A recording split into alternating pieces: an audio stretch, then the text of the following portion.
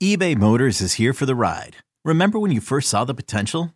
And then through some elbow grease, fresh installs, and a whole lot of love, you transformed 100,000 miles and a body full of rust into a drive that's all your own. Look to your left. Look to your right. It's official. No one's got a ride like this. There's nothing else that sounds like, feels like, or looks like the set of wheels in your garage. With over 122 million parts, you can make sure your number one ride or die stays running smoothly. So there's no limit to how far you can take it. Brake kits, turbochargers, engines, exhaust kits, roof racks, LED headlights, bumpers, whatever your baby needs, eBay Motors has it. And with eBay Guaranteed Fit, it's guaranteed to fit your ride the first time, every time, or your money back. Plus at these prices, well, you're burning rubber, not cash. Keep your ride or die alive at ebaymotors.com. Eligible items only. Exclusions apply. This episode is brought to you by Progressive Insurance. Whether you love true crime or comedy, celebrity interviews or news, you call the shots on what's in your podcast queue. And guess what? Now you can call them on your auto insurance too with the Name Your Price tool from Progressive. It works just the way it sounds. You tell Progressive how much you want to pay for car insurance, and they'll show you coverage options that fit your budget. Get your quote today at Progressive.com to join the over 28 million drivers who trust Progressive. Progressive Casualty Insurance Company and Affiliates. Price and coverage match limited by state law. You could spend the weekend doing the same old whatever, or you could conquer the weekend in the all-new Hyundai Santa Fe. Visit HyundaiUSA.com for more details. Hyundai, there's joy in every journey. Okay, Cordell, so we typically do pats on the hat. But this is an embarrassing outing, man. Like, I mean, I can pull some pats on the hat out if you need me to. But it's going to be real hard. I'm going to tell you this now. It's going to be real hard in me doing this. So let me start off giving one pat on the hat to Roquan Smith. He had 8 total tackles. I mean, like, if you look at it on paper, it doesn't look like he did anything outstanding. But when you watch the film, he was everywhere. And this was just a great trade by the Ravens.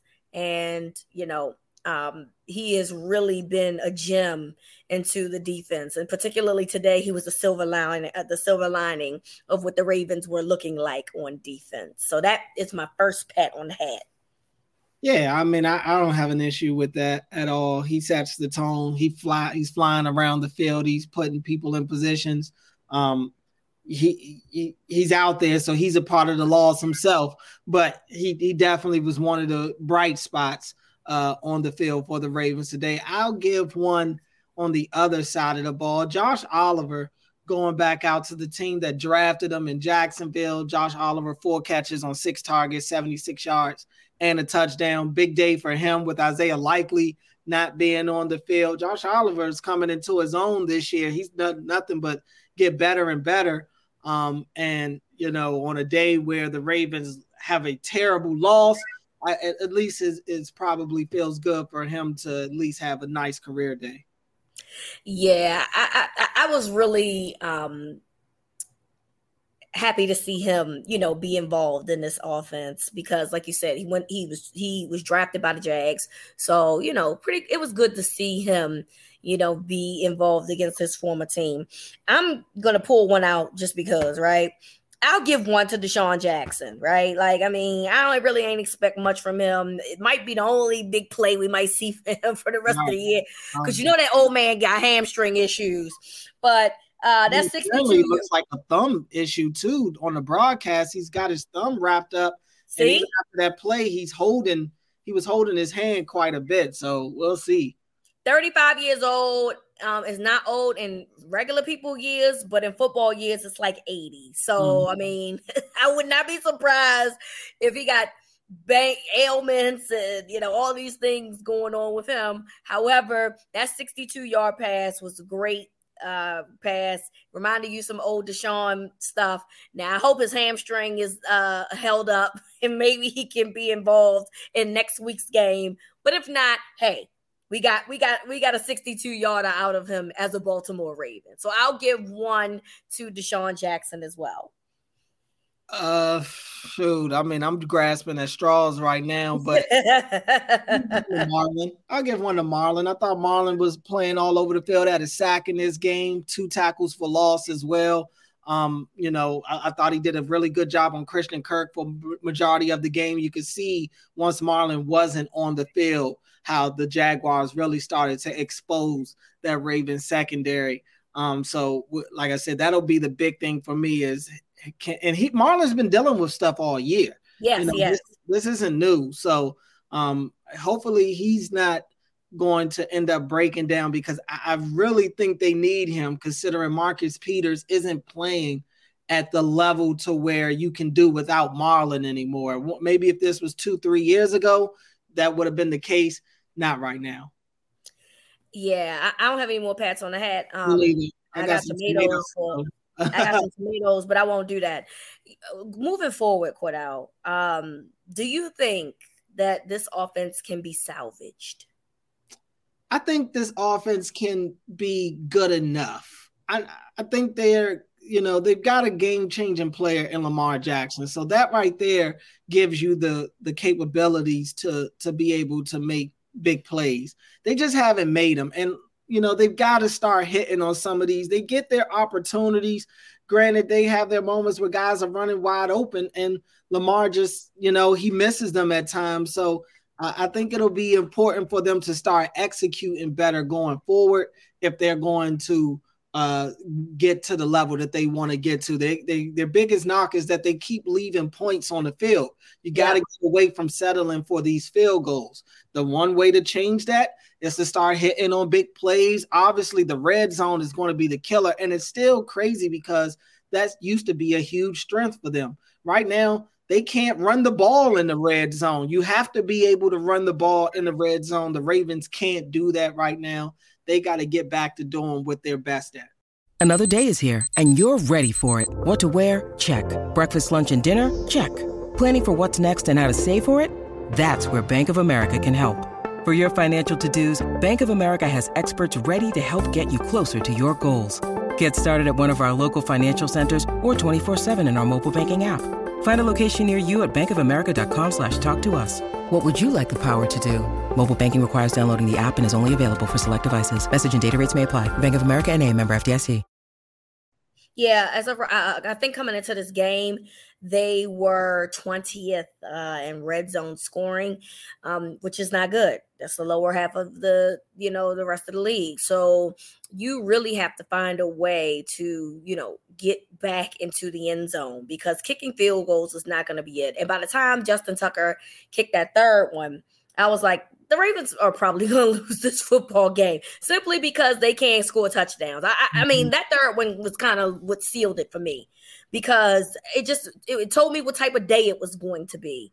They have to find ways to, Cordell, to fix the little problems. Should not take as much time as it did for them to make that fourth down call, and then only for them to run that play and then to not get it. We haven't really gotten in on that. Like, what was that? I mean, I'm surprised nobody really asked specifically. And I mean, we'll see tomorrow because I'm sure Hobbs will be asked about that, whether it's by somebody else or by myself. What was that play call on that 4th and 1? Was that designed? Was it supposed to be Lamar look for a hole, or was it like, I don't know what that was. Right. For me, I just knew they were going to hand the ball off to Gus Edwards and really not overthink it. I mean, I'm not going to sit here and act like a quarterback sneak isn't the highest success rate in that type of situation. But that was a weird looking quarterback sneak right there. And then they're rushing to the line. Guys are too often, they have to tell guys to go to one side of the field to the other because they're lining up wrong. It was mind-numbing. But that play right there, you could see John Harbaugh was not happy. He was letting somebody on the headset know about it as well. It looked like, I would imagine that's Greg Roman. And even in the press conference, John Harbaugh was asked about the clock going down on the play clock and stuff. And he continued. This isn't the first time he's done this. He said it's on the coaches. He keeps saying it's on the coaches. So is it Greg Roman not getting the call out quick enough? Is it Greg Roman stumbling over his words, or Like, what is it? Whatever it is, it's too late in the season to still be dealing with that. This is now what, week 13? It's ridiculous. Yeah, completely agree. And so basically we're not going to get it. It's not going to change. Basically, we just got to get used to it. It feels that way anyway. All right, guys. We hope that you have gotten over the loss a little bit. I know sometimes it takes people to get over it, longer. But got to move forward, right? Like Marlon Humphrey said, 24 hours. You only got 24 hours, and then they got to move forward to the next game, which is the Denver Broncos on Sunday, who have their own problems, Cordell. It appears that they were not too thrilled and having some words for quarterback Russell Wilson. That's right. Their loss against the Panthers. Yeah. I mean, it's only a matter of time before people hit their boiling point out there. They're not where they wanted to be, where they thought they'd be coming into the season. And when you pay a quarterback that much money, you expect different results than what they're getting. Also, speaking of that, you see people gotta chill. You see your boy Lamar on Twitter letting people have it and stuff. Lamar was clearly upset after this game. He was upset at the podium, dropped an F-bomb, and he sure did. Lamar was pissed at the podium, and it carried over on the Twitter. Some of these fans, y'all got to chill, man. I mean, I'm not saying don't let these people hear about it. I definitely think you should, but this is where we are. It's when you're in a situation to where you're trying to pay your quarterback, you divide the fan base, and every time the team wins, it's up. This is why you can't pay them. And when they win, or vice versa, opposite. So I don't know, but it just looked like Lamar's hitting his boiling point with the way he responded to people today. And I don't blame him. I do not blame him, because I just think that a lot of this is multifaceted, and I think it's a little bit more complicated than that. And then, fans are going to do what they do. I just want Lamar to find a way to not get on social media, particularly immediately after losses like that. You know what I'm saying? Just find a way to find something else to put your energy into. Don't let these people take you out of character, because ultimately you are the quarterback of the Baltimore Ravens. These people are on their couch, Monday morning quarterbacking. Mm-hmm. So it's no point in doing that. They doing what me and you doing, except for you and I are on the Odyssey app getting paid to do it, and they out here not doing it for money. So there's that. But anyway, please don't let these people take you out of your character. It's really not worth it. And just move on to Denver. Hopefully by then everybody's in a good mood, and we can move forward from there.